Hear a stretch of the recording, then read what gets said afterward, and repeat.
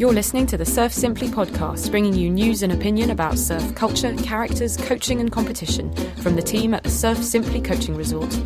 Find us on facebook.com/surfing or at surfsimply.com.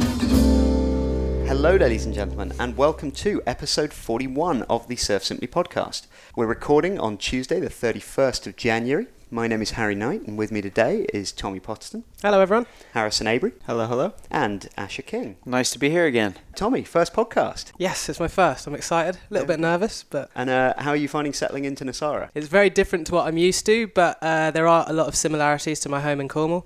It's a small community, so that makes me feel at home, getting to know everyone quite quickly. How do you think the waves are different from back in Cornwall? It's a lot more consistent. The water's a lot warmer, but in Cornwall we do get really good waves. It's just few and far between, I'm afraid. Have you been up to much over the last couple of weeks? I had some friends from Cornwall come and visit me. My best friend from home, and she brought her boyfriend, who managed to break my longboard. He put his knee through the deck of my longboard. What a visitor. Yeah, what a visitor. Great to have him over. But, you know, I didn't give him that much stick because I've done that to many a friend in the past. I think maybe 3 or 4 longboards I've snapped that didn't belong to me. Tommy, you're pretty heavy-footed. I think I am pretty heavy-footed for someone who doesn't weigh that much. I think this probably reflects more on my character than yours, but I can't imagine me lending my longboard out. Devastating. Yeah. I think you put a hole in your board about, 2 days after I had a hole in my board? Yeah. So both of us are dry docked. Devastating. What have you been up to, Ash? I've been back in Costa Rica for, I guess, about a month now since our Christmas holiday, and we've had such a good run of surf in this month. It started out really small, but at a good angle, so everybody was riding longboards. I think that's why we had such a longboard supercharged podcast last time. And then the last week we had a west-northwest swell running, which was pretty rare to get that angle here at that size, and all the beach breaks just lit up. We had a couple of really good days, so I've been trying to surf as much as I can. We did, I think, 3 mornings in a row. We were up well before there was any light in the sky. Yeah, about as early as you can go. Drove north and got in the water before the sun was up. Yeah, because it was such early morning, I'm a bit of a slow riser, so I'm a bit creaky in the morning. So I decided, it's kind of big. It's a lot of current at this beach break we're surfing. There was a bit of size, so I thought, I would just ride my bigger board, which is one I ordered for Indo. It was a 6'4" Rusty Blackbird with a real pulled-in tail, and they actually sent me something way different than what I wanted. They sent it, first of all, I ordered black rails and they came neon orange. But the board was a lot thicker than I expected it. Yeah. And getting it for Indo, you don't always need a lot of paddle power because the waves there break in relatively the same place. But here, where the beach breaks are such a big playing field and there's so much current, this board was just right in its element. That's what they reckon the Blackbird model is for, isn't it? It's like paddling around and like getting a bit of a paddle advantage. Yeah, I felt like I was cheating. I felt like I was just I won. I felt like you were cheating as well, which was why the second morning I brought my big board as well. It's just great having that little extra bit of foam. I mean, your wave count just triples. Yeah. You can kind of hunt down the ones you want. You can kind of find the bigger and square ones instead of scratching around. Definitely. How did you get on, Harrison? Because you did not upscale your boards. I did not upscale, although the board I was riding that day, for me, was a little bit bigger than what I'm used to. I was on a 5'8", Paisalian. Which you ride the smallest boards. It's ridiculous. I ride 5'8" step small up boards. 5'8" step up. Yeah, the waves were insane. We had a really fun run of swell, and it was nice change of pace from what we've had. We've had a lot of pretty small, fun longboarding days, so it was good to get some barrels. And those couple of days, actually, just based on the swell direction, the way the sandbars were set up, we were getting a lot of rights, which for me is backside. Yeah. And usually when I'm surfing waves like that, I would prefer to go left, just because it's a little bit easier to tuck in on the left than it is going backside. And we started talking a little bit about backside tube riding technique, and I think, it's probably one of the most technically challenging maneuvers in surfing, and especially when the waves get a little bit smaller and you've got to fit yourself in there. It gets you thinking about, positioning on the wave and body positioning. And I think you were watching from the shoulder on one, and you were saying that most of the time it's a case of either the torso being too far forward, not straight up enough, or too far down on the wave face. Yeah, I think definitely it's, barrel riding's never that easy because it's such finite control of the board, controlling the altitude on the waves to a very fine degree, but that's a lot easier on your toe side because as human beings we've got quite good fine control over toe pressure. But then backside, like heel pressure is kind of a bit of a blunt mallet of a tool, it's kind of on or off. Yeah. And so when you're then trying to pull into a tube and make those tiny little adjustments to make sure that you don't drop too low or too high, that's why a lot of people tend to use sort of a grab rail technique, because you can then take some of that fine control rather than trying to do it with your heels. You try and do it with the muscles in your arm, which do have a bit more fine control. I think you both got some of the best waves I've ever seen you have. It was fun. It was fun. I was particularly pleased with it because generally, like say, Harrison, we were talking about backhand tube riding techniques and stuff, and I think the mistake that I always made, is you take off, you grab the rail, you stick that leading arm in the wave face to slow down, and then generally I just leave it there and watch the tube spin away from me and get stuck in there. And I was very pleased that one morning I was making conscious efforts to come off the brake and onto the gas pedal and working on okay, when do I need to bring the weight forwards, and what's the visual cue that the wave's doing that means I need to come off the brake, I need to get my arm out, I need to get my weight onto the front foot and try and get out of there. Yeah, I think that one in particular you're talking about, I think you're being a bit humble. You got pretty much slaughtered on that. That was about as barreled as you could have gotten. I got a front for row the day. seat to that one, and that was a beautiful barrel. One of the nicest barrels I've seen at that Actually, wave I was ever. very pleased that you took off on the wave before me. So I had took an off and got audience. swallowed. Yeah.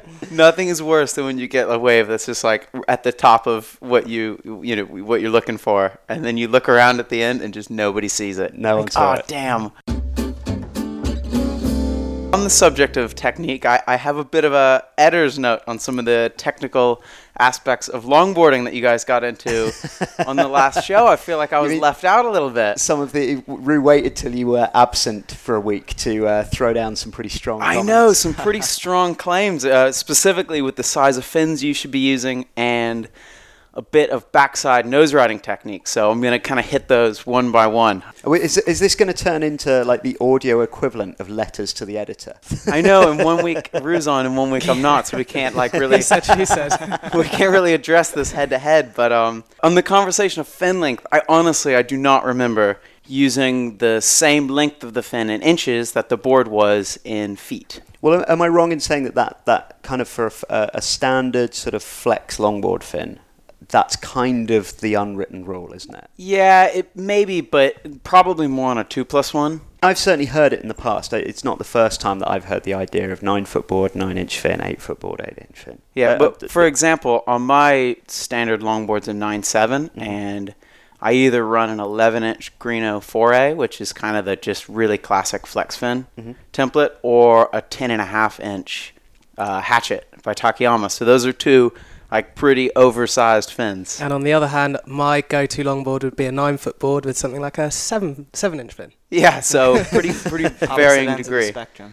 But yeah, when it comes to choosing a fin for a longboard, there's so many variables that are going to be more important than length of fin to length of the board. For example, tail width is really important when you're talking about fins. Generally, with a wider tail, you want to have a larger fin, and that's just going to hold the tail in a lot more when you're on the nose. Another example is a broader faced wave. So for the listeners, a wave that has more of a gentle slope or kind of a longer face, you typically want to surf a fin with more rake. The bigger fin with more rake is going to allow you to draw out your turns more, which is going to be a lot more appropriate for those style of waves. On the other side of the coin, a really tight-faced waves like the beach breaks I grew up in Florida, it's a real tight pocket, so you want to have a pivot fin to draw the short turning radiuses that are going to get you in the best spot. Yeah, so there's a ton of variables that come into it. Even a flex fin, because of the lack of surface area in the tip, you're going to elongate it a little bit more. So it is more complicated than length of fin to length of board. So just wanted to clarify that. Second, probably more fun is backside longboarding technique, and this is a bit complicated, so if you want any more specifics on it, guys, email me. In the sake of time, I'm going to just do a bit of a simplified version. So yeah, before you talk about nose riding technique, I think it's really useful to think of the mechanics of the board and what's allowing you to get to the front. So when you're trimming the surfboard, or essentially what we're saying is locking in the rail, if you have a lot of surface area in contact with the water, there's a flow of water up the wave face. And the flow of water up the wave face coming in contact with that long engaged rail gives you a lot of lift. kind of equally across the surfboard. And that lift is what gives you the stable platform. Now, a lot of people who are introduced into nose riding will hear that it's the weight of water on the tail, and there is a bit of weight on the water on the tail, and water's pretty heavy. It's a little over 60 pounds a square foot, so that does contribute it, but in my opinion, the biggest factor is that lift. So when you're thinking about the mechanics of what allows you to walk forward, you want to think about getting that rail engaged and then not disrupting it. So getting that rail locked in and then not doing anything that would allow the rail to bob out. But just like you said on backside tube riding, you get a lot less leverage off of your heel. So that inherently makes backside nose riding more difficult because it's tougher to make those fine changes in pressure. So what I typically do is I keep a lot of weight on the inside rail, but with my front foot. So I'm a goofy foot. That would be my right foot on the nose. Now, the purpose of that is to keep the rail engaged, but I can move my back foot forward and back pretty easily. So the difference of hanging 5 and hanging 10 without messing up that rail in the water. Make sense? Mm-hmm. The harder thing about backside nose riding is when you have imperfections in the wave. So when you have white water or a not perfect section, so a lot of really, really good backside nose riders will actually switch their stance so they can get that fine control from the toes. So that's another useful technique. It's one I'm not perfect at, but it is a bit helpful. So it's really in that last final stage as you're hanging 10 or you're going from hanging 5 to hanging 10. You're just kind of pivoting a little bit so that your toes are over the inside edge rather than your heels. Yeah, the toes instead of your heels, because then you can just, by changing those little bit of control, you're going to be able to hold that nose ride for a bit longer. Right, but the walk forward and the walk back would still be done in your normal style. Yeah, and that really goes down to how proficient you are at it. I typically would switch in my last step, or I'd actually hang 10 and then switch in that step to hang longer by toes. But yeah, if you're really good at cross-stepping switch stance, you can do the whole thing. What Rue was saying, and I'm going to have a lot of hand movements on this. So he's a goofy foot as well, and he would be having his trailing foot further out over the inside rail. So if you can close your eyes and pretend that you're nose riding along backside and your left foot is closer to the inside rail, that's what he was saying to hold it longer. But that presents a couple of issues. So the two things you want to be able to do is change your weight back to correspond with how powerful the wave is, and you want to have your chest square to the front of the wave so you can see what's coming next. And when you put that heel behind you, you're just by the way that your hips shift, it's really hard to square your chest. It'll also be really hard to remove that back foot to come to hanging 10 without knocking the rail out of the water. So you're kind of limiting yourself there. You might be able to do like a super long hang 5, but that's not quite as technical as being able to shift forward and back to hanging 10. So that's why having the weight on the front foot is a little more appropriate. Did that make sense? Yeah, I think so. Okay, rolling into the news then, and I think probably the biggest story of the last couple of weeks has been the closure of Surfing Magazine. I guess it's kind of been on the way out for a while. I don't think anyone was too surprised when they finally closed the doors on it, but it's been going a long time, and it's kind of end of an era for that. Yeah, that's a bit nostalgic. I had a Surfing Magazine subscription forever growing up. I have boxes and boxes of Surfing Magazines, probably all of them from about 99 to maybe 2010 sitting at my parents' house. You know, it's kind of weird, isn't it? Because once Transworld folded a few years ago, like Surfing Magazine was the only one that was really going after the youth market. Mm-hmm. But obviously the youth market is, increasingly are not buying print publication. They're online, they're on Instagram, and so I don't think surfing is going away. Surfing as an institution is going to continue. It's just going to continue as an online. It's funny. Harrison and I were flipping through some surfer magazines on the table, and with the exception of Surfer's Journal, surfing print that's a tough business to be in. It is. Like the amount of ads per story is pretty lopsided, and yeah, it is tough. We're so used to consuming media instantly that to have to pay to get a print version, weeks further down the line it's kind of a tough pill to swallow. I always feel as well that with the surf industry being as small as it is, taking those adverts compromises the journalism so hard. Mm-hmm. Yeah, when was the last time you saw an honest review of any product in a surf magazine?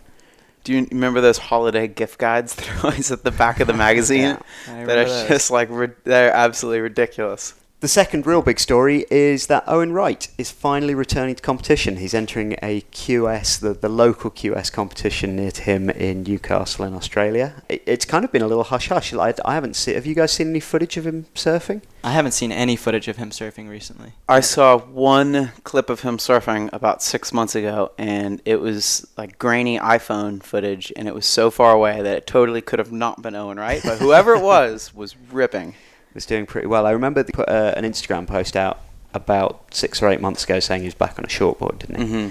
I guess it'll be interesting to see how he does in this QS, and then whether because he still technically has a slot on the WCT, if he feels fit to return to that. I'm pulling for him. Yeah, me too. I love Owen Wright surfing. When he was on tour, he was one of my favorite surfers because he's so well-rounded. I mean, he absolutely charges. He's a very technical surfer, but he also surfs with a lot of power. And some of my favorite contests to watch were when him and Kelly Slater were going head-to-head, just back and forth, those 3 contests in a row. Yeah. And he was just ripping and pushing Kelly Slater to rip even harder. And that's, when those rivalries come about in competitive surfing, that's the best time to be a fan. Yeah, he's one of those guys that when he was young, he was so famous for, his airs and spinning above the lip, and then he matured to just a hellman. Yeah.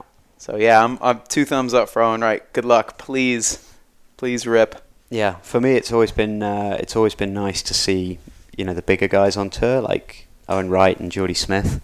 The majority of the world tour are 20 or 30 or even 40 pounds lighter than I am. So it's nice to have the occasional person that's weighing in similar. The world tour is much more compromised with people of Harrison and I's height rather than your height. Yes, yeah. Oh, yeah. So it's nice to have the outliers in there. Also in the news, Rusty Surfboards have announced that they're going to start shipping boards as standard with anti-shark paint jobs. Have you seen this? Oh. Yeah. I don't know how strong the science is. I think we got a whole build-up of sort of funny stories about anti-shark gadgets. I sort of feel like we should probably do a long feature on it. Yeah, it's amazing if it works. Sign me up. I was going to ask, we don't surf in a particularly sharky area. Like, of course, there are sharks, but there haven't been any recently recorded shark attacks, to my knowledge. Say you were surfing in a place like South Africa. Would you invest in any of these products you've seen?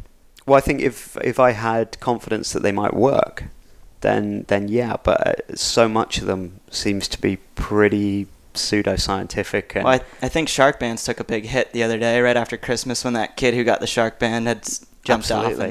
Oh, that's my neck of the woods. Yeah. Yeah, a kid just gets a shark band for Christmas, all is well, goes out and paddles at the inlet in New Smyrna, boom, hit by a shark. So yeah, I guess on the subject of sharks, Mick Fanning has been made an Officer of the Order of Australia, which is, I think, the highest civilian honour that can be bestowed on its citizens. I think it's kind of similar to we have sort of OBEs and MBEs and Knights of the Realm and things like that. I don't know what's the American equivalent. Like if someone does something pretty momentous, real great sports person or something, and they were to be given an honour by the president, what would they give them? Presidential Medal of Freedom, which Joe Biden received. Oh, yeah, of course. From Obama a couple weeks ago. Yes. So I think, that's the highest civilian honor. Harry, I was thinking of a sports person in England or in Britain, the British equivalent to Mick Fanning, and we've got David Beckham. David Beckham. So that's great. Is he a Sir now, or is he's an MBE? He's got something from the Queen. I can't remember exactly. Yeah, blimey. Anyway, yeah, Mick Fanning honoured for services to sports and athleticism. I think that just being knighted sounds way cooler than getting a medal. Yeah, I'm a knight. I think I'd rather be knighted. Yeah. I think that's cool. Mick Fanning is such a stand-up guy. Like, he's so well-rounded, just as a person, not only as a surfer. I think if you could have anybody representing your country, and, with Australia surfing such a big deal, he would probably be the guy that you would want. No, he's a fantastic spokesman. Yeah, he does a huge amount for charities, Make-A-Wish Foundation and things like that, donates a lot of his time. Final story, which really isn't surf news, but it has done the rounds on every bit of surf media that I've seen over the last few days, is the Mark Zuckerberg making everyone in Hawaii very angry. He did. He stepped on some toes, huh? He seems to have stepped on some toes, but as far as I can work out, it seems to have rather inadvertently stepped on some toes. For those of you that haven't followed the story, Mark Zuckerberg, the CEO of Facebook, bought a pretty massive tract of land in Kauai that was meant to be turned into a big housing development. So I feel like that's got to be a good start. Yeah, it's pretty good. But it turns out there's a lot of small titles. Yeah, little tracts of land within the big ranch that he bought that are still owned technically owned by local families, but a lot of it will have been inherited without the knowledge of who owns it. So nobody really knows, okay, this parcel of land you technically don't own, but somebody needs to have right of access to it, and we don't know who owns it. Apparently he was advised by someone that you go through this process to find out who owns it. But it sounds like there's been a bit of a nasty history of that law being abused for kind of forced acquisition of land and kind of stealing land from local families and stuff. So yeah, my understanding of the story was pretty much like Zuckerberg wanted to buy a big piece of land. I can't fault him for that. If that was going to be a big housing development, I think it's more advantageous for one person to own it anyway. Yeah, it just seemed honestly like a mistake. He didn't know how to acquire the little tracts of land. There was a big kickback against him. He said sorry. Yeah. I mean, based on everything else he's done, he seems to be a pretty philanthropic person. I can't imagine that his intention was to...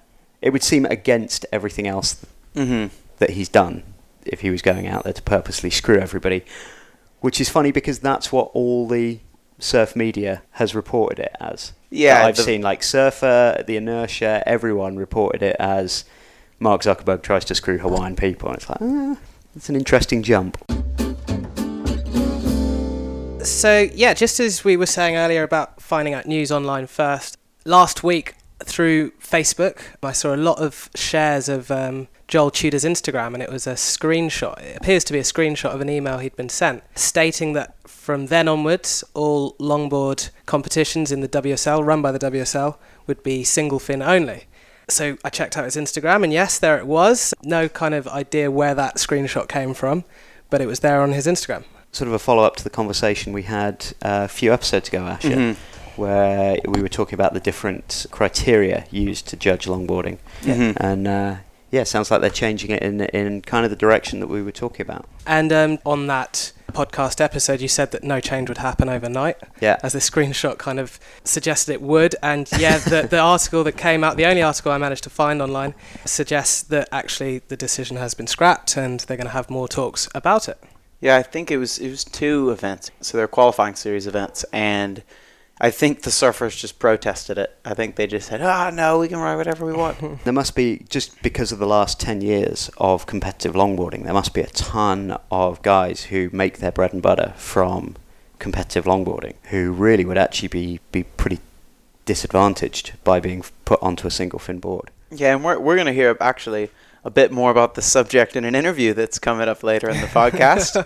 But I think it makes sense. The WSL has already changed the format to invite more traditional longboarding. They made that clear in China, and so sort of the problem is they're trying to push longboarding this route, but they're not attracting the talent that they want.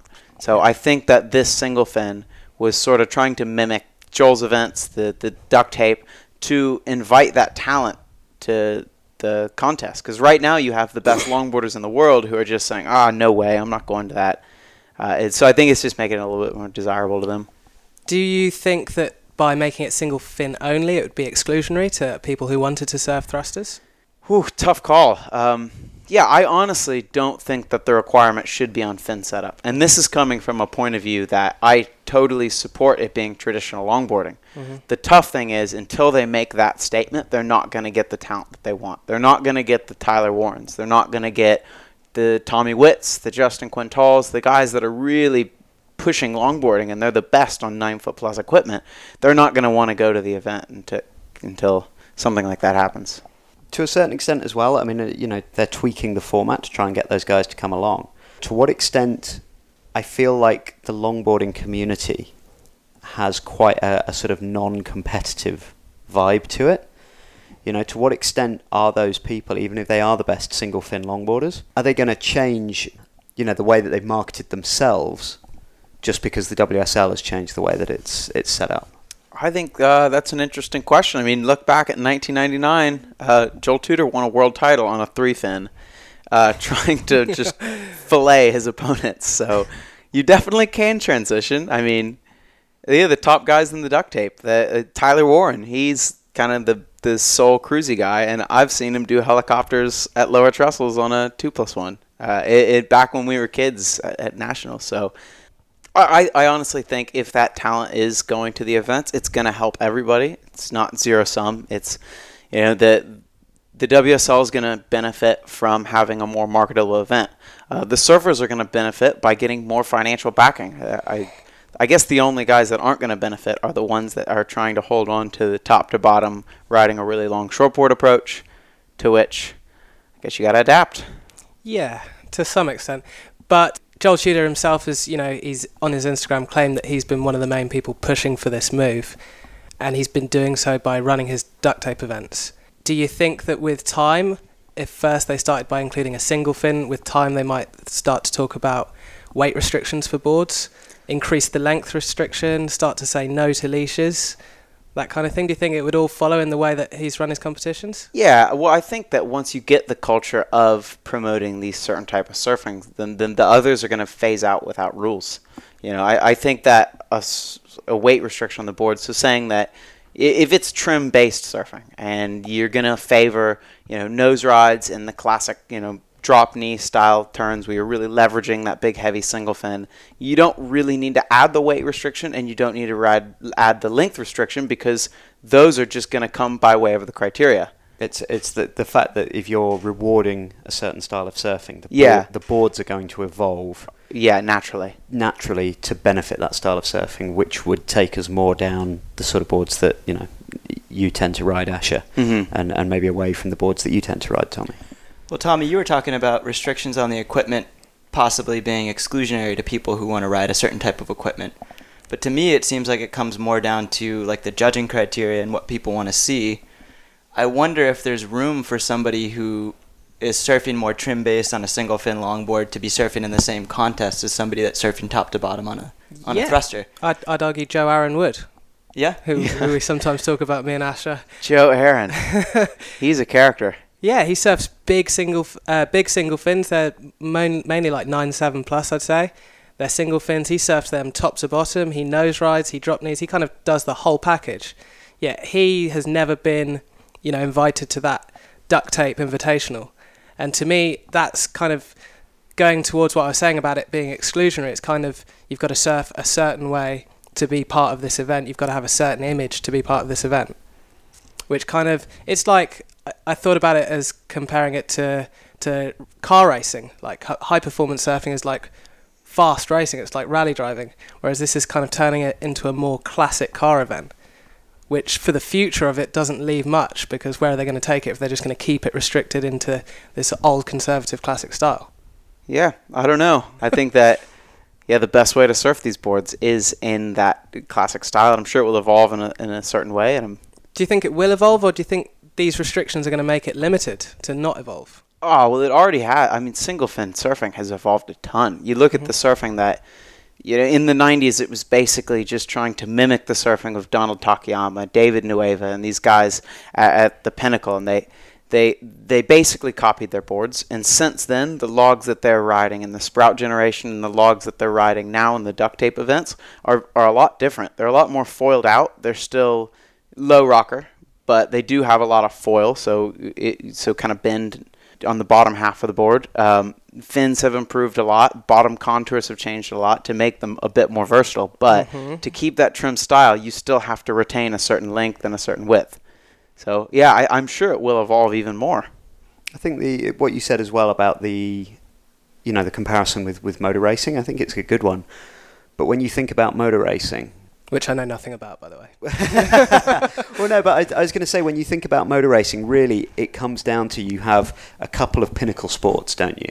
You've got, NASCAR, F1, Rallycross, and everything else is a feeder into those. Everything else is the equivalent of the WQS World Tour. You're trying to do well at Formula 3000 so that you can step up and eventually become a Formula 1 driver. And the classic car rally stands itself alone, and the lower seeds within motor racing don't draw the crowds that a real classic car rally like Goodwood does. So possibly it's not a bad thing to and not exclusionary. It's just drawing a different sort of a surfer. Maybe they'll start forcing them to all wear really short birdwells. Yeah, short shorts, big stripy t-shirts, and have moustaches. Yeah. For example, I'm wearing a very short pair of Birdwells as we I can see a record. considerable quantity of your thigh from across the room. I do think it's interesting because it comes down to like, it's really opinion based when you're trying to figure out like what is the best longboarding. Is it somebody who's doing airs on a longboard, or is it somebody who's nose riding? Yeah. I mean, I think the same issue comes into the WSL shortboard competitions. Like shortboarding is always evolving, and like we've recently had this new school generation where like airs have started to come into competitions and people have had to adjust the criteria, but we never went down that route of everybody just pumping down the line and doing one big air. Like the criteria is still in place to support more traditional like rail-based surfing like Mick Fanning or Joel Parkinson does. Like those guys can still win contests even without doing air. So like I think the longboarding criteria is shifting, and what they're naming the best surfing is maybe being reassessed.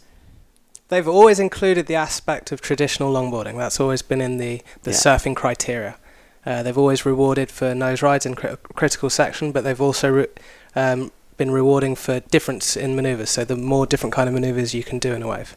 Yeah, the previous judging format used to, you could only get 75% of marks for if you only used one style. So if you went out and you were really progressive longboarding, you could only ever get a 7.5 unless you threw in some traditional, and vice versa.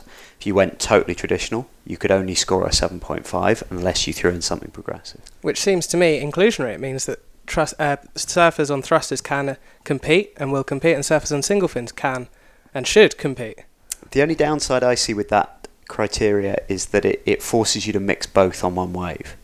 You know what I mean? Like you're forced to try and do progressive longboarding and traditional longboarding all on the same wave, rather than say it would be much better, and I don't know how you do it, but it would be much better if you could say allow someone to take off and surf super traditional on one wave and link the style on one wave, and then go out and do a real progressive performance-based surfing. I don't know, I'm relatively new to the longboard scene. Like I didn't really follow longboarding up until recently, but Tommy and Asher, you guys have both been longboarding for a long time, and you take relatively different approaches to it.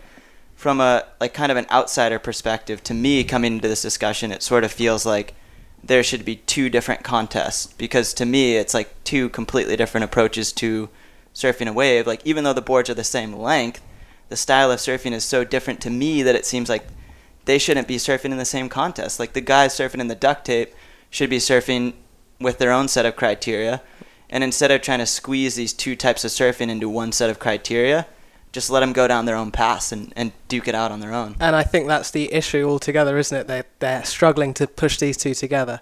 By having a competition where you can surf either thrusters or longboarders might favour one or the other.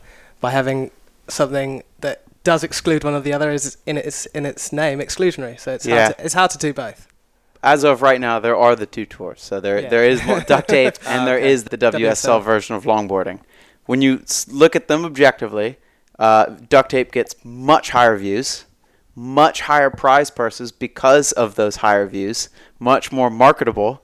And now the WSL, I think, is trying to all right, give me a piece of that pie. Let me bring that in there. With the higher views, I was just wondering, because I don't know this myself, in the heyday of performance longboarding, were the crowds on the beach as big? Oh, yeah. At the US Open back in the day, it was huge. So to me, it kind of hit a point where it was really popular and then just didn't evolve in order to keep people coming in towards it, to keep drawing those crowds. Exactly. Whereas by starting something like the duct tape, you start a niche, you start something, I think, Harry, in one of the previous podcasts, you said watching it was more obtainable for yourself. Mm-hmm. So it's starting to draw a niche. Well, I think as well, the traditional longboarding plays into the whole hipster culture, to being a little bit retro, to so much of what has become fashionable in the not just in the surf world, but fashionable within the wider world within the last 5 years. Riding old school traditional longboards plays into that massively. So hence you see the replacement of a longboarding world tour stop at the US Open with the Duct Tape Invitational, because that draws a crowd that the US Open couldn't grab in any other way. Mm-hmm. That they have nothing else that plays into hipster culture. Yeah, and Harrison Roach, he once said that single fin nose riding in 2-foot surf wasn't going to change the world. And, you know, people, when he paddled out, this is a couple of years ago, I think it was 2003 this article was written, when he would paddle out and surf around people just wouldn't understand what's going on. And I remember some of my personal friends who are really good at single fin longboarding now saying similar sort of things. And it's kind of like it came in at the same time as that hipster or that edgy kind of trend just hit us, just not within surfing itself, just kind of hit us globally all over, within music and skateboarding and everything. Well, I mean, the reason that professional surfing can exist is because people want to see it. You know, people are paying for it. So because it's such a subjective thing, the criteria and what people want to see and what people deem as good longboarding, like if now at this time people are saying like we want to see more of a traditional approach to longboarding, to me it seems like that should be the direction it goes. Yeah, it's just like when aerial surfing started to get popular, the criteria had to evolve to incorporate it, or you're going to lose your market. I think it's just kind of what's a more desirable way to surf the 90% of waves in the world. Even taking the whole like, it's a hipster culture thing, it's hipster marketing, because I don't personally think that is that big of a part of it. Even taking that out, on 95% of the waves around the world, a longboard works better. What advantage do those longboards have? You can trim them. They're surfable from the front half of the board. It's those bonus stylistic things, and the nose riding and the cross-stepping, that is what thrives on those boards. So let's judge it towards what those boards do best, rather than, you know, what somebody can do on those boards to make them look like something else. But you can nose ride and you can trim on a performance longboard with 3 fins. Yeah, but you can't do it as well. In the waves that call for a shortboard, you know, a punchy breach break, snapper rocks, chopu, we're judging shortboarding on those waves. Mm-hmm.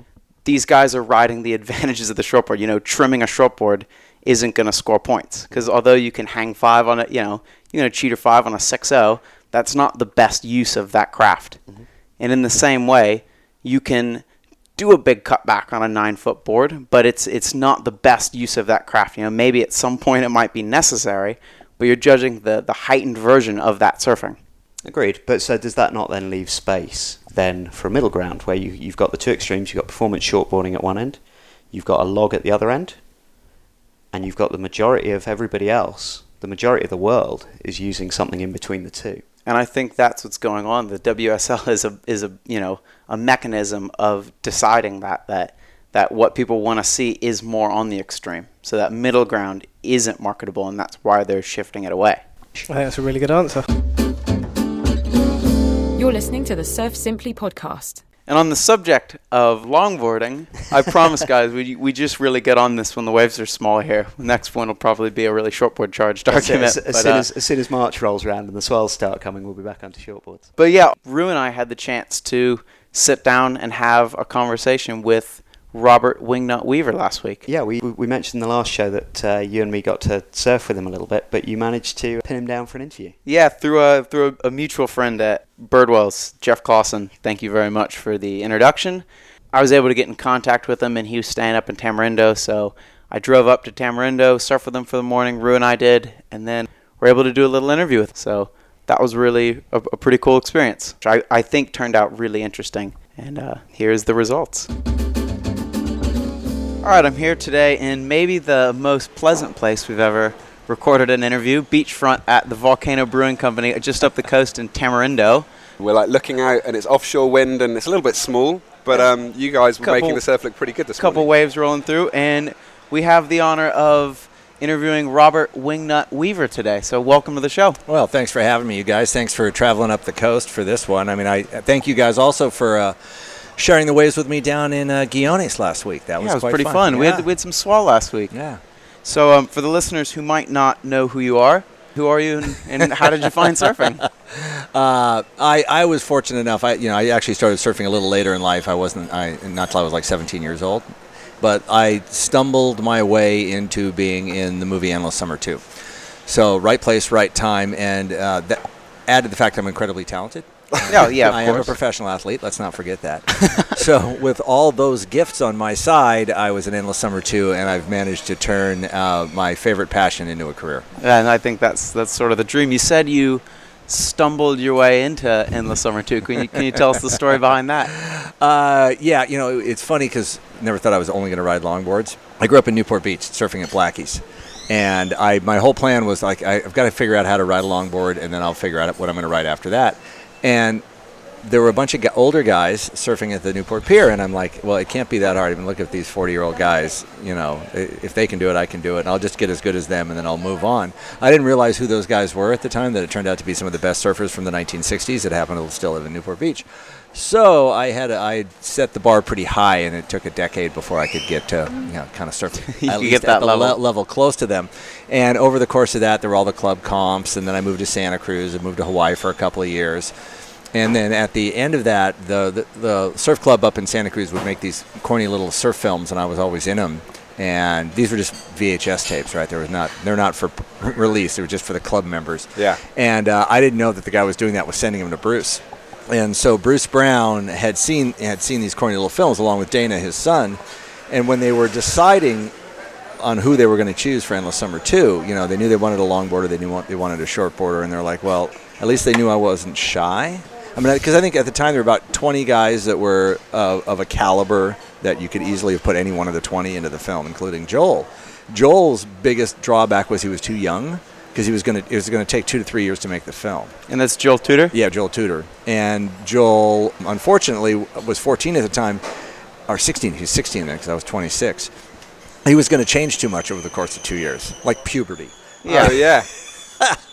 So that's the sort of logistics you don't even think of until you're actually trying to produce the film. So he immediately got dropped out of that. And so then I got a phone call one day, and you're like, you get a phone call and somebody says it's Bruce Brown? You're like, wait, who's screwing with me right now? And I'm like, but it's his voice, right? You're like, takes like 3 sentences and you're like, holy shit, that is Bruce Brown. So I was just like gobsmacked. I had no idea this was happening. And then after a 10-minute conversation, he gave me his phone number, and I'm like, all right. And I hung up the phone, and I'm like, God damn it. He said, next time you get an opportunity to come south, come stop in. I want to meet you because, I don't want to go around the world with an asshole. I did that once. And called my wife and realized that the trade show, ASR, Action Sports Retailer, was going to be in San Diego in a month. And so I'm like, was planning on going to the show. So I called Bruce back. That was probably the biggest sacking up I ever had to do. Mm-hmm. Was like within a half an hour, I was dialing that number, So I called Bruce back. I think he was just as shocked as I was that I called him right back and said, well, I'm going to the show, And he's like, great, we'll come down a couple days early. We'll go for a surf at the ranch, and we'll see if I like you or not. And the rest is history. Yeah, and so it didn't matter because I got to go surfing at the ranch. Yeah, I got 2 days at the Hollister Ranch driving in with Bruce and surfing at Big Drake. So, I was in heaven from that point on. So, did you know Pat before the movie? Or No. And so, Pat O'Connell, what happened was the ideal first choice for my co-star was Kelly, right? So, that he was the top of the game. Mm-hmm. He was the new, young, super exciting. But at that time, Kelly was it was the first year he just signed up for Baywatch. It was the year that he ended up winning his first world title. He had a schedule, and we couldn't work around any other schedule. So when we knew Kelly was out, Bruce asked the magazines, Surfer and Surfing, give me a list of your top 10 guys that you think would be appropriate for what we're doing. And Pat's name was on the top of both lists. So there you go. We had a day of he brought Pat up to surf at the ranch one day. We're camera testing, trying to figure out what film, with Kodak or Fuji. And so that's when we met Pat. And obviously, greatest kid in the world, so. Yeah, I imagine he's a pretty fun person to travel around with. He is now. Sorry, Pat. You were a bit of a pain in the ass at the time. How old was he at the time? How old were you at the time? He's 5 years younger than me, so I think I was 26. So he was 21. So Asher and I'm sure everyone listening to the show, when they think of Costa Rica, the first film that leaps into their mind is the section where you and Pat are surfing Ollie's Point and Witch's Rock and all that kind of stuff. When we crashed the plane right out front here. Yeah, so obviously when you watch the movie, you have these funny little narratives that Bruce works in, and tell us about the plane sequence, because that just looks like crazy. That was the pilot showing off, and we were supposed to have the plane for 2 weeks. He crashed it on the first day.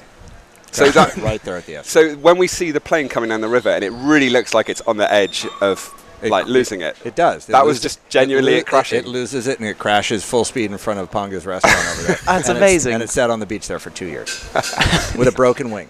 It sat on the beach. Yeah, there was nowhere to move it. You couldn't move it. I mean, this town was not what it is now. And were you guys in the plane when that No, happened? we were standing right at the tip of the river mouth waiting for him to come by like he was supposed to do, not showing off. So he crashes down there, and we look at each other, and we're like, okay, now what? That's hilarious. Insane. So, when you watch the movie, obviously the narrative is that you guys go on this one long trip around the world, and for any of our younger listeners that haven't seen it, it's just one of those movies that you have to see as a surfer. But you said that it actually took 2 years, so it was multiple trips. We were filming for 18 months, so we were on 24-hour call for those 18 months. So you'd come back from the trip, do your laundry, put it back in the bag, leave the bag by the door, because that was what the contract said. You had to be able to leave in 24 hours. So the scene where you were actually folding your laundry and Pat was just crumpling his clothes up and putting them in the bag. That's exactly how I do fold my bag to this day, and it's exactly how much of a mess Pat still is. I think I might fall a little bit more in the Pat O'Connell category. Yeah. And so that was sort of the first step of the career you've had to this day, because by all accounts, you've had a bit of an unorthodox run through the surf industry. Yeah, I mean, there were competitive longboarding back at that point in the 90s. There wasn't a lot of money in it. First prize at a contest, if you were lucky, was $1,000, maybe $1,500. And to go and spend 2 days battling to the death for $1,500 just didn't seem like the best way to go about it. I couldn't sign up for a lot of contests because I was traveling too much, but I'd show up sometimes just because I was available, just to hang out. I ended up helping announce contests and narrate contests, and so after the film, I ended up with Opera Sports. I ended up narrating a bunch of surf videos, and I still do. I do voiceover work for the World Surf League now. Oh, do you? Yeah, I do their shows on ABC. Am I correct in saying that you were one of the commentators for the China contest? I did the live broadcast for the WSL in China. And I have a bit of a question that I don't know if we've ever got the name correct of the island. Is that Hainan? Hainan. Hainan. We were wrong. Yeah. So we were discussing on the way here in the car, actually, we wanted to talk to you, and I don't know if it's a bit early in the interview to get technical, but we were really interested in what your thoughts were on the contest criteria for the WSL longboard events. Well, let's jump right into the heat of it. So perhaps for our listeners that aren't so familiar with longboarding, you could just outline sort of the style that you like and what you consider good, and then what their contest criteria is, and where you think perhaps they could do better. Well, you have to understand there's two different things. There's longboarding the way that I think we all believe it should be ridden, like it was at the peak of the 60s performance longboarding, back before there were shortboards. Back when there was no such thing as a longboard. There were surfboards, and then they had a shortboard revolution. So there are surfboards and shortboards. Let's start there. So it's kind of, I think at the peak of performance was kind of right around when, a little after Nat won the 66 World Contest, where nose riding was still important, but a little bit more performance in the wave was also tied together. So at that point, Nat was on a 9.4, and the performance was definitely showing as far as staying in the pocket, the energy of the wave, bigger roller coasters, this and that. But what had happened over the course of the last 40, 50 years is that it turned into big shortboarding. So guys were trying to do on longboards what they couldn't, they weren't good enough to be on the pro shortboard tour. So they built 9-foot tri-fin high-performance longboards, and the whole judging criteria kind of mirrored that as it progressed.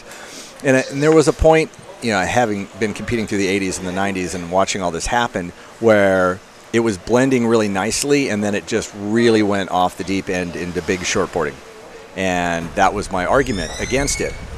And fortunately, with the new ownership, when the group that bought the ASP and became the World Surf League, they knew they wanted to change it.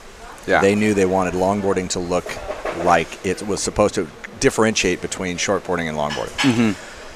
Unfortunately, because of the athletes involved, they have kind of voting rights in this.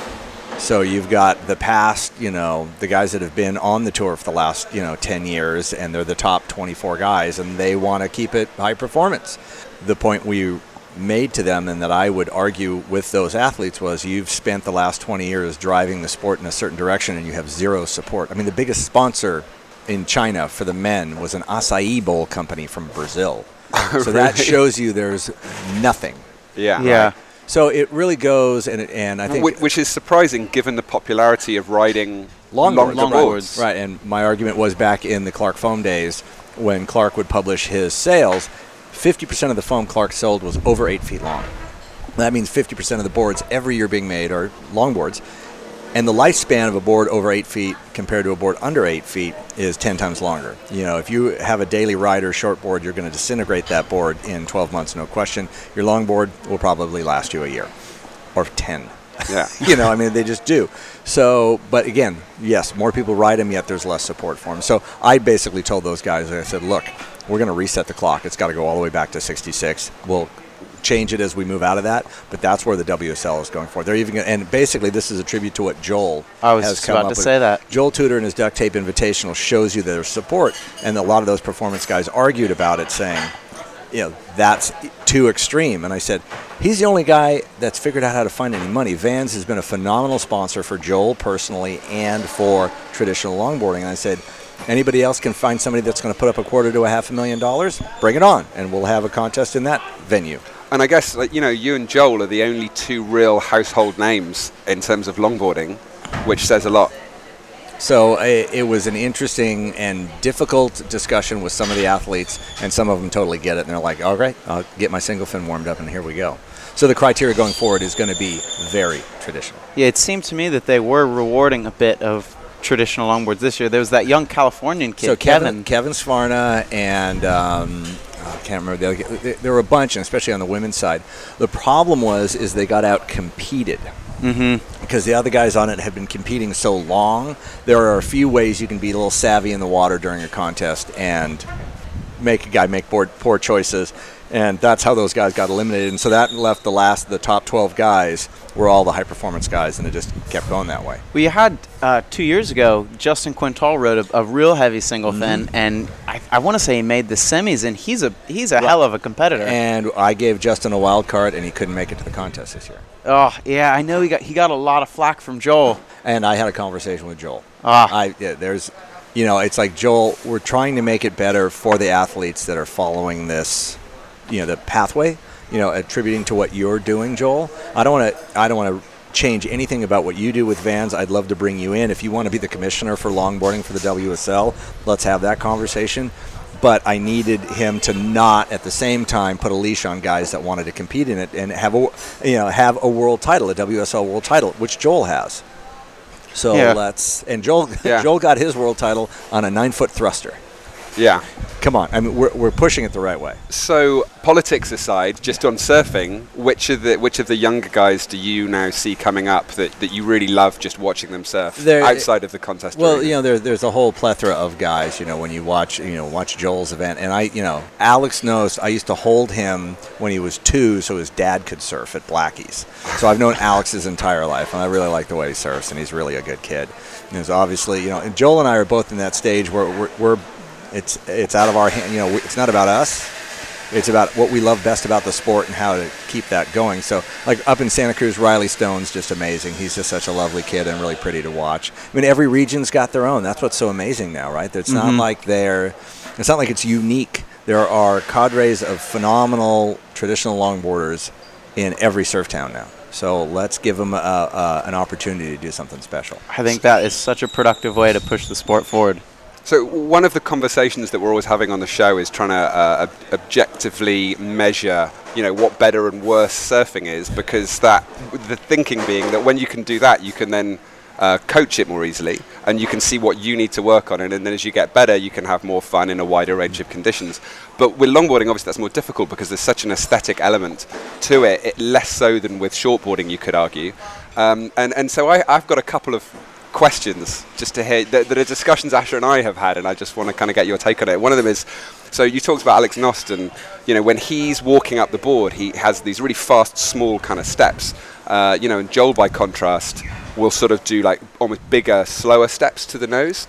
I was just wondering, when you're coaching, do you encourage one or the other, or do you teach people to do both, or?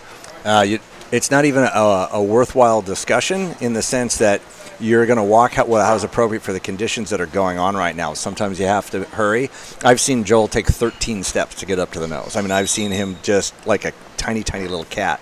So I think the conditions will dictate whether you need to be in a little bit of a hurry, you're going to take bigger, smaller, how you're going to make this whole thing happen. So I don't discuss that with the client, you know, with a guest that's trying to figure out how to nose ride. I'm like, let's just figure out how to walk. And then, and then you'll see when it's more appropriate to do this or the other. There's no better or worse. What are the biggest pitfalls that you find people make when hoping to progress their longboarding? Because there's a lot of people that surf a longboard okay. They'll just surf a bigger longboard, but they haven't quite pushed it to where it's actual longboarding, really trim-based, cross-stepping.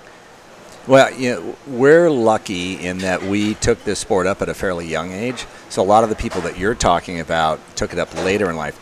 They don't have the time that we did to just make 1,000 mistakes 1,000 days in a row. That's what we all did, right? Walk off the end, walk off the end, walk off the end, and just mess around. Their surf days are so precious, they don't really want to waste any part of what they're doing. I try to encourage people to think of the last third of the wave as their experimental part.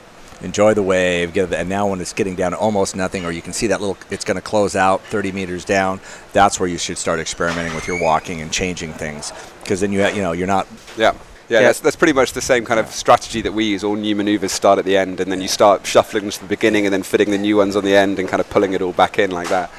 So I'm sure that you find this when you're coaching people, and this is probably the most common thing, is there's 99% of people can get about a foot from the nose, and then that last sort of 6 or 12 inches is like the Grand Canyon. That's the easiest discussion. It's like you're already there.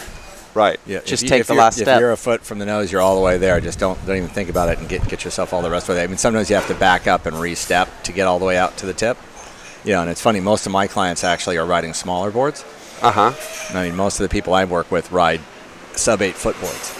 Really? Yeah. So I'm trying to help them transition off of longboards and on to mid-sized and even short boards. Oh, that's interesting. I work with a lot of people that are, when the conditions are right, they're on a 6.6 or a 7.0. What was it that got you into coaching? What drew you to that sort of facet of the sport? A gentleman by the name of David Tashton called me in 1998 and wanted to go. Said his kids were fans and he wanted me to take them surfing. So we set up a day in Newport Beach. Long story shortened, and he was my first client. And I was going to do it because he was a friend of a friend. I was just going to go surfing with him and his kids. And he's like, no, you got to get paid to do this. I'm like, what do you mean get paid? He's like, I pay a golf pro, pay a ski pro, pay a surf pro. You're a surf pro. I'm like, that's an interesting thought. So, yeah, 1998, he became my first client, and then he handed me off to some friends of his in New York, and I did like 2 trips a year. And it was just like a specialty thing, because I was sponsored by at the time, O'Neill was a really great sponsor of mine. So I had the income that I needed, and this was found money, so bought a hot tub with it. Did something special each time, And then over the course of the years, it became, from 2 trips a year to 6 trips a year to 12 trips a year. So throughout the year, I'm in a different location around the world, depending on where a client wants to go. So clients will approach me, and they'll say, I've always wanted to go to the Maldives. And we look at the appropriate time windows when we would go, and we set up the plan and the opportunities that you can go when you go there. Or they'll say, where can I go in May? And I'm like, do you want to travel 2 hours, 10 hours, 22 hours? And then with that opportunity, we start, building a trip. And then I handle all the logistics in country. I help you figure out, these are the options of where you can stay. Do we need cars? Do we need boats? What do we need? Small planes, all that. And you were saying that, now you're pretty oversubscribed and in demand. So it's not like you're looking for other... Well, let's put it this way. I don't have a website, and there's no way to contact me. So unless you are a friend of a client of mine, it's going to be really hard to reach out and get to me. So I guess you probably found a nice pool of people that you get on well with and that you enjoy working with. I have a fantastic group of clients that are just great. And then I've got relationships in every country. So when I go to the Maldives, I work with the Tropic Surf guys. They run a fantastic program there, and so I piggyback on top of them. Yeah, that's pretty high on my list, actually, the Maldives. Yeah, I think we might have to organize a Surf Simply trip there before too long. Is there anything in particular that you look for in a location when you are planning a coaching trip? Any style of waves? Again, the style of wave is going to depend on who the client is and what they're trying to do. And I run trips from it being a single 1 or 2 guys to an extended family where all the cousins and kids, and I'll have 16 people. So depending on what they need is the type of waves we're looking for.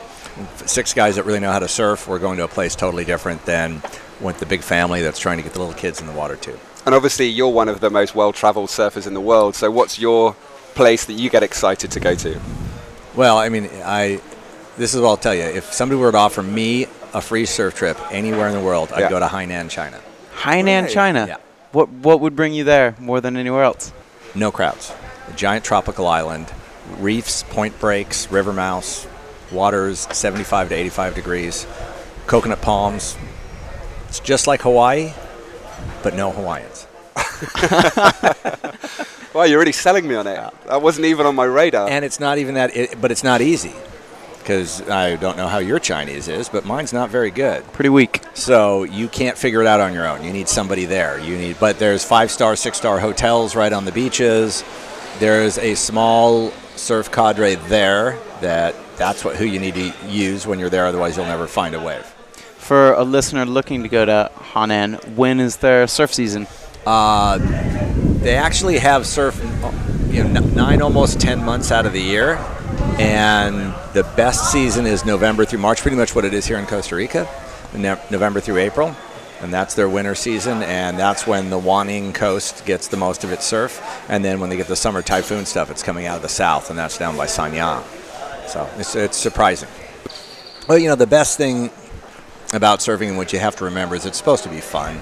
That's what I enjoyed when I was down in Guiones, about the attitude about everybody. A lot of times when there's a lot of surf schools in the water, it can get tense, whatever, and I just thought everybody down there was, real respectful of anybody else that was getting their first wave of their life. And I think as surfers, we see that there's a difference between a beginner and a kook. A beginner is totally innocent, doesn't know right from wrong, just trying to get that first wave. It's the blind squirrel. Let him find that acorn and have a good time. The kook that looks at you, paddles, looks at you again, and continues to paddle and drop in on you, that person needs to be discussed with, in a nice way, but it's like, don't do that. That, we know what the rules are. Yeah. But, I love seeing that person get their first wave. It's like, that guy's life's ruined. He's into this forever. Yeah, he'll never contribute to society. So it's just, if you're not having fun, go find another way to spend the day. You feel so much better being in the water. So share it with people, take care of the whole thing. That's all we want, I have one more question, and if it's too personal, we cannot do this one, but a lot of the guys I work with at Surf Simply come with ailments, whether it's, they threw out a shoulder and they have to get beyond that in paddling, or a hip problem for flexibility, and I know that you've been diagnosed with MS, and which is 19 years ago, yeah. Yeah, which is pretty debilitating for surfing. So could you talk at all about that experience? Well, it could be. I mean, MS affects everyone differently, right? So it's an autoimmune disorder. So the white blood cells in your brain attack the myelin sheath, which is the insulation around the wires in your brain that tell your brain tells your body what to do. So mine went after my balance and after my right leg. I mean, if I was an accountant, I don't think that would bother me much. But for what I do for a living, it seemed to be fairly specific. So it was kind of a gnarly couple of years figuring it out. And then because the treatments are so steroid-based drugs, and it would have destroyed my joints by now. I was 26 years old at the time. So 25 years later, your joints, after being on steroids for 25 years, I mean, take a look at baseball players, right? Mm-hmm. So I was fortunate in that I had a very wait-and-see Stanford doctor who said, look, let's see how bad yours gets. Let's see what else we can do. So I changed diet, did a whole bunch of things, and there's a couple of really good diets. This Dr. Terry Walls has a really good diet, which is a good thing to look up if anybody. It's a good thing to eat anyway, eat that way. Yeah. But for MS, it has actually some application, and I was really fortunate that I did not have further episodes. So I'm virtually 17 years without an episode. Yeah, and I guess whatever kind of modality you're going to use to treat it, it's just the risk-benefit. And you going with the diet route, there's so little risk. Right, there's no risk, and it's just if it doesn't do anything, then he comes and hits you with the drugs, and that's and maybe not taking the drugs to knock it back, and then using the diet to replace it, which is what Dr. Terry Walls had done when she was diagnosed herself. Right, and watching you out surfing this morning, I mean, you're looking pretty stylish and smooth out there. I am, and I'm recovering from a torn hamstring, so that's I tore it in Hawaii in November. So not half bad. Yeah, it's getting better now, but the physical therapy is just brutal. So.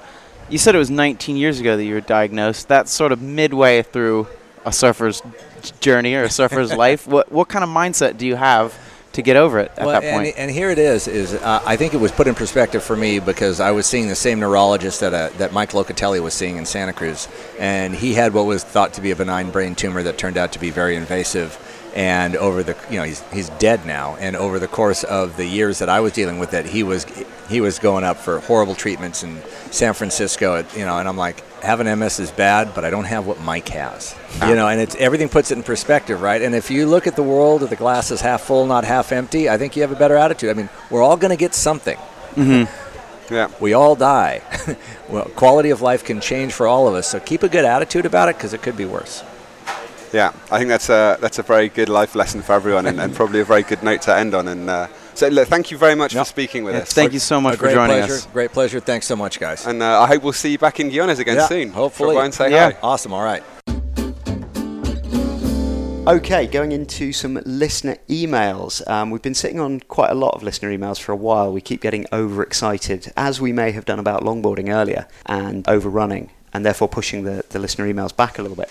But the other thing is I made a decision about a year ago that we should try and keep the podcast below an hour in length.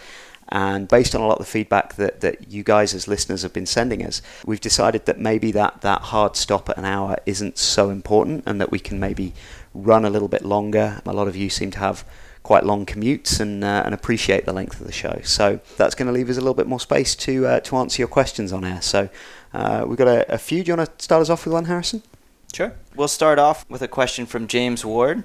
He's asking us who has the best all-around surfing technique on the WSL Tour.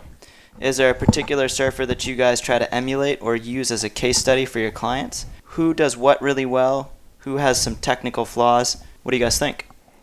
For me, Mick Fanning has that just comes to mind. the best technical surfer perhaps ever. Yeah, I mean, to the extent, in fact, that sometimes the criticism has been levelled at him that he's boring, because his surfing is so technically good, it becomes predictable.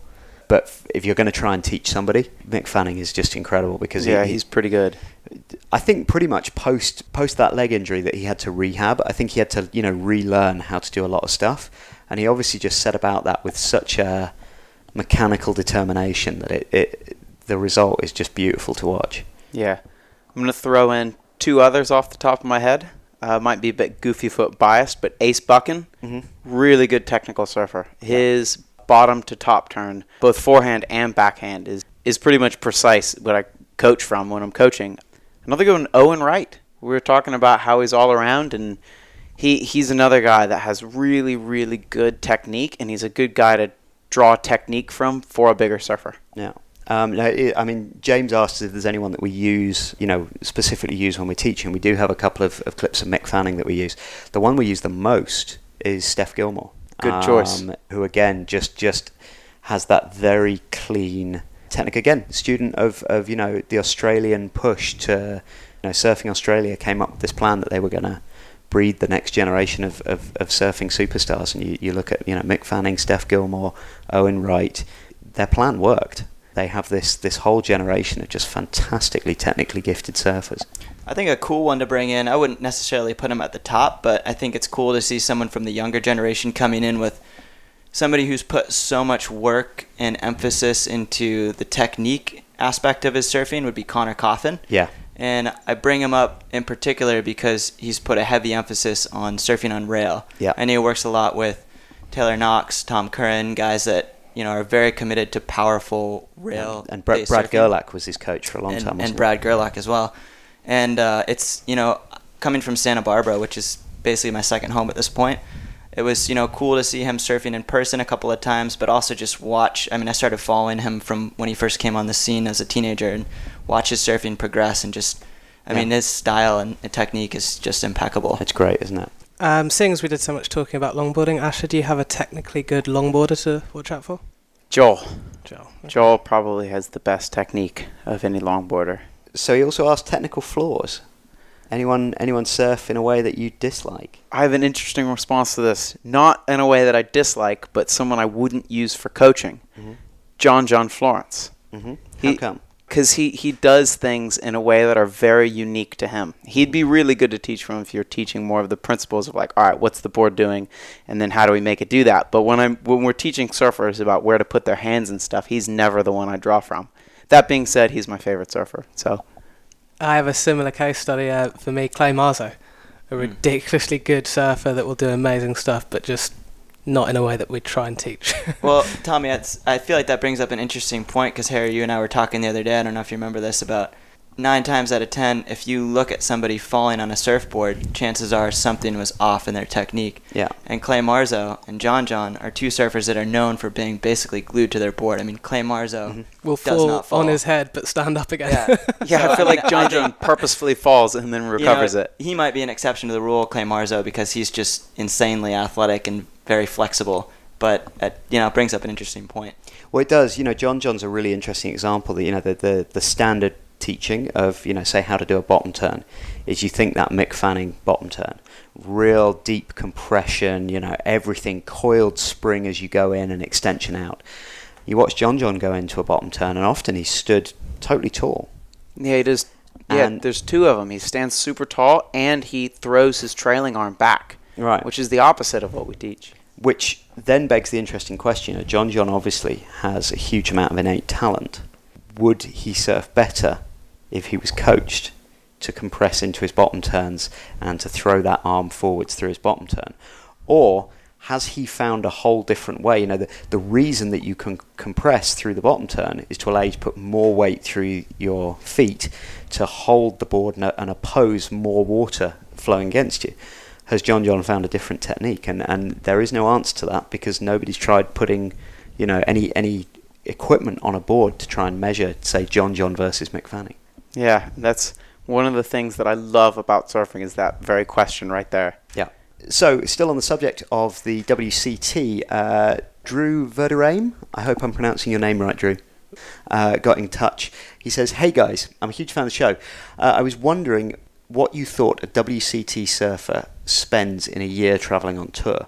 I know they all live in different places, but I'd be curious to know an average. Maybe even the WQS guys as well. Any thoughts?" Well, this is something I've always been interested in because just from a standpoint of all of us have traveled to surf around the world. We know how the costs are with board bags, and airline fees are always a huge chunk of it. But then, you have to think some of these guys are staying in friends' houses. Some of them have to book hotels. Some will bring their families. Absolutely. I think between board costs and, travel costs, basically everything coming together, I have to think that, and this has, been interesting to me because guys on the QS aren't making that much money prize-wise, and a lot of them don't have huge sponsor deals. I have to think that they're coming out on the bottom, like they're losing money, which is interesting because I think surfing is one of those sports that's, in that sense, only accessible to people who are financially stable or have support. Absolutely correct. So Stab Magazine did their best to do an in-depth breakdown of it. They figured that a QS level surfer, if you were to try and compete in the 9 10,000 events each year and then a couple of the 6,000s, which would give you qualification, and that matches up quite nicely with the 11 events on the men's WCT tour. Their estimate was that it would be $40,000 to $50,000. That is a chunk of change. Yeah, so that's working out that, an airfare, car rental, bed and board for 2 weeks at that location. It's probably going to, you'd be doing well if you get that down below $4,000. That said, there's a lot of the guys that have Quicksilver, Rip Curl, Billabong, those companies. When you have a big event, those companies will often rent a big house, and you can sort of bunk up, 3 to a room at the Rip Curl house, but it means that you don't spend any money. It's a lot cheaper than Rip Curl trying to cover your individual costs for them to just rent a house and let you know that you can stay there. So that can potentially save you a little bit. You've also got to include the boards. An average WCT surfer is reckoned to go through about 50 boards a year. High-level QS surfer might go through 20 or 30. Obviously, the top guys are getting the boards for free, but actually, even on the world tour, a lot of guys are paying cost for boards. It's $300 or so a board. 30 boards, that's $9,000 on top. It's not cheap. It's not cheap at all. That said, the prize money on the CT has gone up a lot. If you just show up for a men's or women's world tour event, you get $9,000. That's pretty good. Yeah, it's $9,000 for a round one loss. So that's pretty good. The highest paid surfer was John Florence and Tyler Wright, who both earned just over $400,000 last year. So they're covering their costs. That said, at the other end of the scale, on the WQS, there are guys in the top 20 who are earning less than $20,000 a year in competitive winnings. They've gone out, they've made the top 20 in the tour, and they're only making $20,000 a year. So their sponsorship is going to need to be making 60,000-70,000 if they're going to be breaking even, and that's probably not happening. The women are even harder. The top 10 females are earning less than 10 grand a year from competitive winnings. So it's a pretty tough life. Yeah. Strangely glad that I'm not a pro surfer. Okay, so we have a listener email from Terry Keogh. I think I'm pronouncing that one right. It's titled, If Money Were No Object. Hello everyone, I was recently introduced to the life of celebrity Instagram figure Dan Bilzerian. Dan lives a life of suns out, guns out, travel and partying. I couldn't help but think what I would do if time and money were not of concern. I thought, of course, that I would surf more, lots more, which led me to this question. If money was no object and you had a year starting on September the 1st, where would you go and when? At the end of the year of solid travelling, your aim is to be a vastly improved surfer. My year has me leaving Perth in Western Australia and heading to Indonesia until early December, winter in Hawaii, and then he's not sure, maybe Costa Rica. So he's asking, where would we go with unlimited potential? Well, see, for me, there's a very dangerous statement in here, and it says, money no object. Yeah, you're going all over the place. Well, see, my dream has always been, like for a long, long time. Do you remember when Quicksilver did The Crossing? And they had that converted trawler, and they took it all the way around the world, and they were checking different spots and all sorts of things. And then right at the end, and it shows how the surf industry has changed. This must have been right in the middle of the boom times. Right at the end, they got a Grumman Albatross seaplane that met up with them, and they went through, I think, bits of the Caribbean and then up into the North America with this seaplane trailing them. That's a cool video. Yeah, it was a very cool video. But if money's no object, I want that plane. You can live aboard a Grumman Albatross. They're big enough that you can have a bedroom in there. There's already a galley in them because they were long-range patrol aircraft. That thing's got a 2,000-mile range. It can land on water or on land. And I'm going to follow the swells. That would be amazing. Yeah, that's a good answer, Harry. Cool. That was the best answer. I think it's safe to say you're probably the only person in the world that would give that answer. There's some out there thinking. It would be so much fun. Personally, what I would like is a Catalina flying boat, because I think they're beautiful. And there was a whole thing after World War II when they retired them. There were two companies that would turn them into flying yachts, basically. If money's no object, can I come with you? Yeah. Oh, yeah. Perfect. Let's do this. That'd be great fun. And next we got a question from Justin Murphy. Hello, Justin. Hope all is well in San Francisco. Hey guys, I hope you're doing well. Still loving the podcast. Great stuff. I was thinking about board design, and a few random questions popped into my head that I thought might be fun for you to explore on the show. A lot of boards play with things like thickness, width, rocker, etc. Has anyone played with fin placement and canting? It seems like it could have a huge impact on how a board feels through its turns. Along those lines, do asymmetrical boards adjust the fin placement and canting on one side? Feels like varying the fin placement and canting on each side would make a big difference in how board would ride in one direction. But varying the fins might make things like a roundhouse cut back hard, because you essentially have to complete a turn on the opposite hand in a whitewater hit type of motion, if that makes sense. It does make sense. So, I think the first part of that question is really easy to answer. Absolutely, people have been playing around with fin cant and fin placement, something that a lot of shapers play around with. Do you remember Red X fins with the box that you could move up and down? So Red X and Lockbox both had fins that you could move up and down. I used to have Lockbox, and a lot of my fins. You were trying to find some Red X fins the other day, weren't you? There was also a box called Four-Way, which you could adjust the turned end on. So for listeners, the cant is, if you look at the side fins on a board, you'll notice that they're not vertical. The fins are actually leant slightly outwards. And the idea of this is because side fins are foiled, they generate a little bit of lift. And if you angle the fins sort of 4 or 5 degrees over, that lift actually helps push the tail up out of the water a little bit. And do you remember there was that H2 set by FCS that was massively canted? They were silver, and they had way more cant on them than other fins, and they produced a lot more lift out of the water. They were meant to be really good for getting through soft sections in the wave. I remember seeing a board in a surf shop. It was like a demo board that had fins that would pivot. Yeah, like pivot outwards slightly. Yeah, as the water pushed against them, so the cant would change as you were riding. Yeah, I remember seeing those as well. So yeah, people have played with that a lot. And in terms of asymmetry, I think people have played with just about every aspect of asymmetry that exists, but it's still on such a small scale that nobody really knows what works. But you see a lot of boards with quad on one side and a sort of twin fin on the other, don't you? Ryan Birch.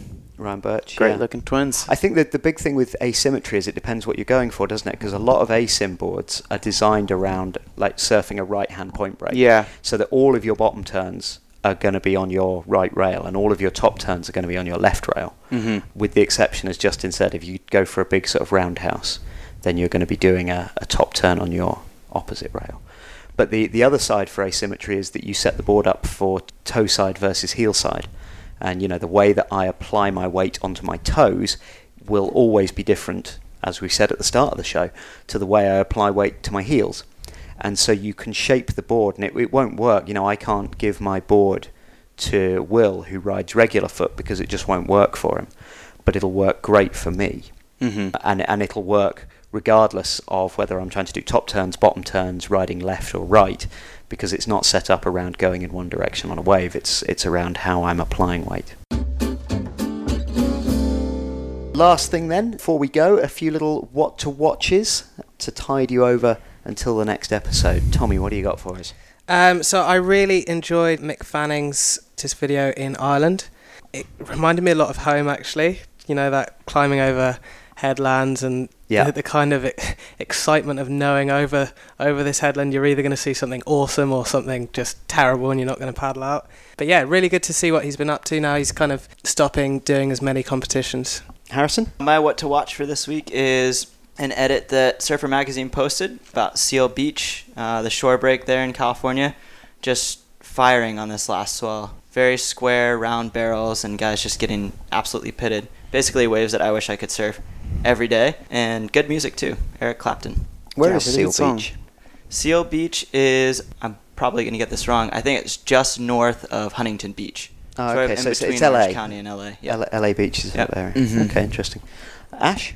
I know it's been sounding like I've been preaching from the Church of Dane Reynolds, but Dane Reynolds just released a 20-minute edit called Rejects of all of the footage he didn't use for Chapter 11, and it's just great. On the subject of asymmetry, he rides an asym in there. He rides a lot of crazy boards, and yeah, I love Dane surfing, and I love the way he scores his videos. I think the music always really works, so I can't recommend it enough. Fantastic stuff. So my edit is hot off the press. I was going to recommend something a little different, but I found in my news feed just this morning, in fact, Honolulu Bay last week looking incredible. Really, really fun. So a great little edit that I will post, interestingly called Whiteboard Wednesday. Yeah, given sounded that that's familiar. the name of our tutorial series on YouTube. But anyway, you will see why it's called Whiteboard Wednesday. There is. Did you work out who that was, Harrison? We were talking about this earlier. I was just going to say, I thought this edit was particularly cool. This was going to be my what to watch originally, because the whole concept behind a whiteboard in surfing is that you've got no sponsors. There's no stickers on your board. And there's one bit in this video, I was just trying to track it down. I think it's right at the minute mark, where there's one guy absolutely ripping this wave to shreds with insane style. I'd love to find out who it is, but I haven't been able to put it together. Honolulu Bay, I really want to go and surf.